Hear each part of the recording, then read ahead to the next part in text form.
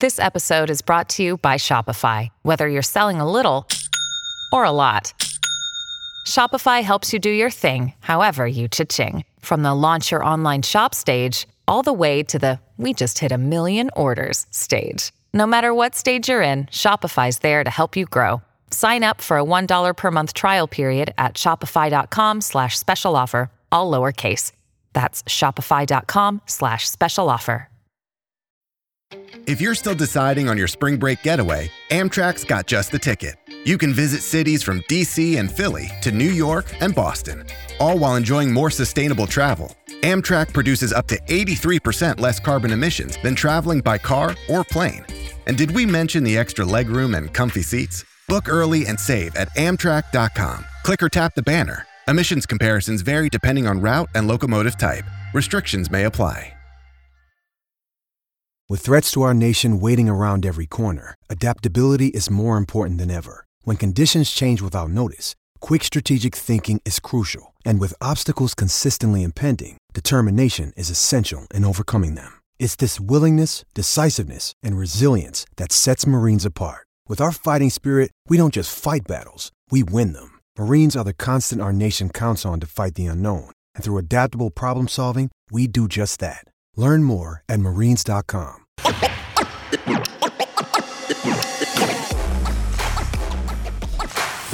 You're listening to Hurrdat Sports Radio.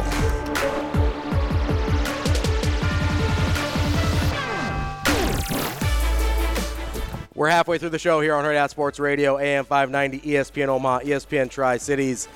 That's DB. I'm Ravi Lula. We're live on Twitter, Facebook, and YouTube.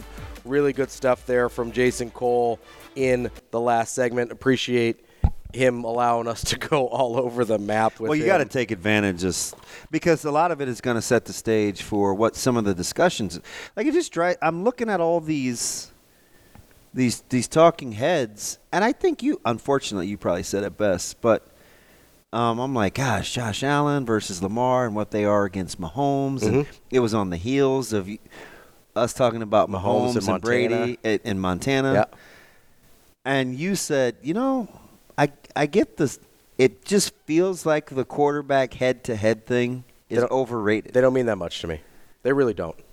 Because the guy that no one in their right mind will argue is the greatest quarterback of all time right now, at least Tom Brady, has lost Super Bowls to Nick Foles and Eli Manning. Mm-hmm.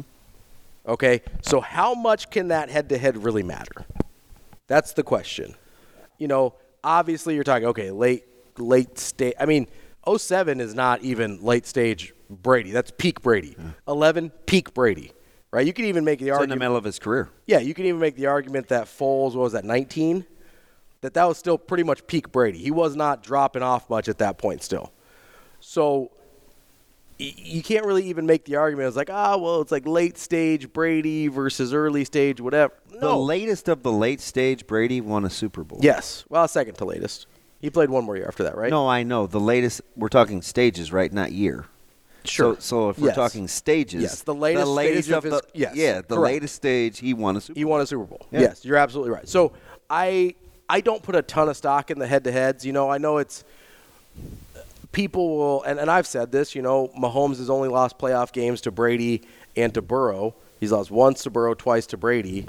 And I just don't know how much that matters. If they weren't going for that record that year, Brady wins that Super Bowl. If they were something in one or whatever, then Brady wins that Super Bowl. I don't think the head-to-head. I think the head-to-head was against the Dolphins that year from '72, just trying to get that record. That's where the head-to-head in that one came from. I think the head-to-head was with that pass rush of the Giants that they couldn't do anything with. Yeah, that was the head-to-head. Osinio Manor and Shanahan and Tuck. Solid, but that was the problem. Right? It had nothing to do with Eli Manning. Eli Manning made enough plays. I mean, just think about that for a second. Those guys were some monsters. They were. That was They could afford to move Strand to like a 3-tech. Wasn't Pierre Paul on that team too, or was that 11? Might have been 11. Okay, because he was on one of those two. Yeah. I don't remember how many fingers he had in that particular Super Bowl, but he. Wow, Ravi here for fireworks. I am not a big fireworks guy. I think it's really dumb. Jeez. I think it's really dumb. to set off your own fireworks. So, I mean, I like – so he said a couple of things I thought were interesting. Number one, he validated Kirk Cousins, which is all I wanted to hear somebody that actually knows sports do, right? Yeah. Like, Kirk Cousins is – really good. I used to argue about this with – and I don't think Schaaf was – he's a fan of the team, so sometimes I think he could be there's overly a frustration critical level of Cousins. Yeah. But I think the last couple of years, I think Schaefer's become pretty appreciative of Kirk Cousins. Like, he's never been one of those guys that, like, I'm not sure how BC feels about Cousins, like, you know, to speak for, but Cousins is way better than media gives him credit for. Cousins is one of those quintessential guys that is very good at what he does. And it makes me mad that we perpetuate the primetime narrative. But not good enough to elevate your team. I don't know, man. The dude's had some trashy defenses. No, that's fair. Too, but I don't want to get started on Kirk Cousins hour, but no, he's just better than and every team in the league that outside the top 8 would take Cousins. Dallas would take Kirk Cousins. I think that Kirk Cousins is on the out of breath. Brian, don't call me. He might though. I think Kirk Cousins is on the top end of kind of that second tier of quarterbacks. It's fine because the first tier of quarterbacks are the guys that can elevate your team to something that they probably shouldn't be.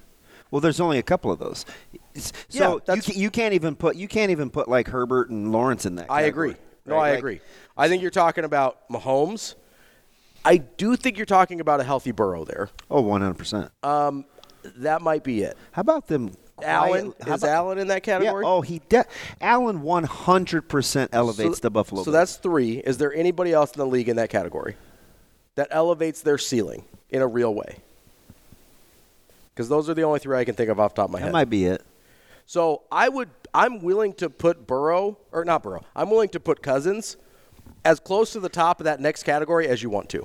I'm not going to argue against it. You know a guy I like that's pretty maligned? Who? Is Stafford. Oh, I like Stafford. I feel like... Is he maligned or is he just forgotten? Like, I think he's kind of overlooked. He was severely maligned until he won. Well, in Detroit, the Super Bowl.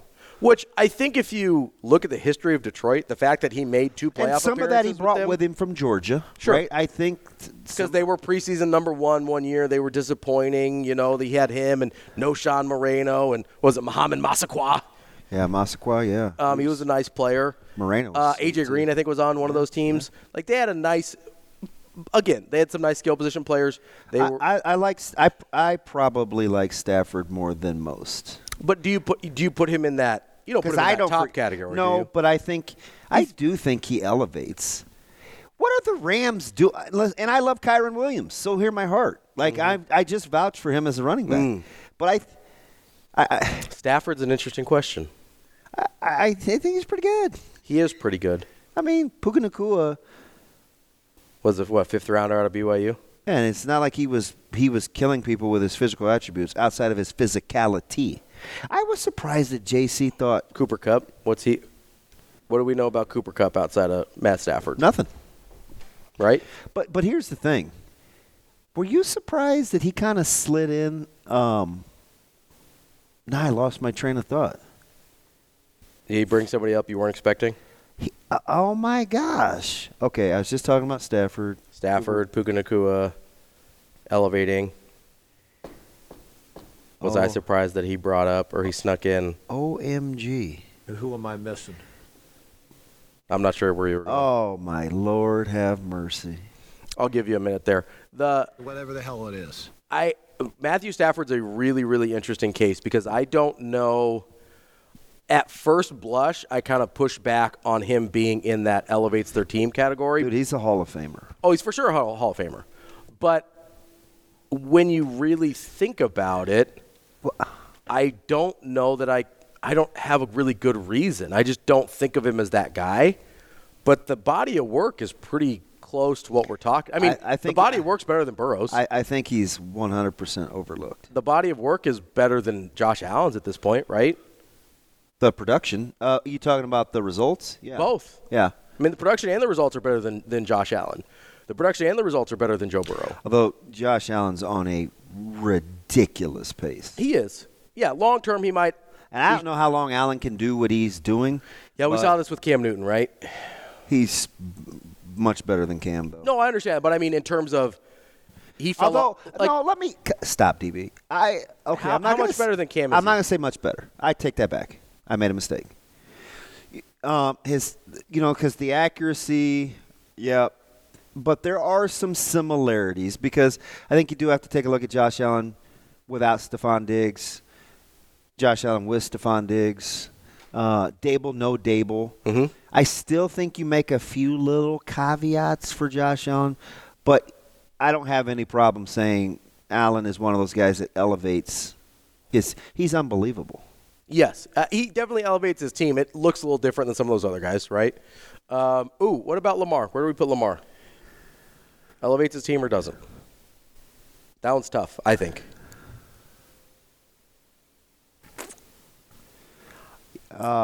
Lamar elevates his team. Because they're not as good without him, but he hasn't won very much. Not in nut cutting time. Like, that's tough. That's what makes Lamar really tough, right? Yeah, but it's hard to get over the top. Mm-hmm. It is. No, it's really hard. That's especially what Jason was talking in the about. AFC right now. When you get into because you have to deal with Mahomes or Allen or Burrow. There's a lot of guys there that you probably don't want to see on your side of the bracket. Do I give the interesting example before I get into these quarterbacks? Mm-hmm. Oh, you know what I was going to say about JC? That he just kind of slid in at the end that Caleb Williams was. Oh, the safest? Yeah. Yeah. Yeah. I was like, well, that's interesting. I think he might have the safest talent. I don't know where his head's at. Yeah, this draft. I want to get back into it. I'm gonna have to look at. I'm looking at Cam Newton, Josh Allen stats right now because I think it might be closer than we think. That's why I took it back. Yeah, I think it might be closer. than we think. I had to take it back, and I didn't want to. No disrespect to Cam. Coming up next, we'll wrap up hour number 2 here on Herd at Sports Radio, AM 590 ESPN Omaha, ESPN Tri-City.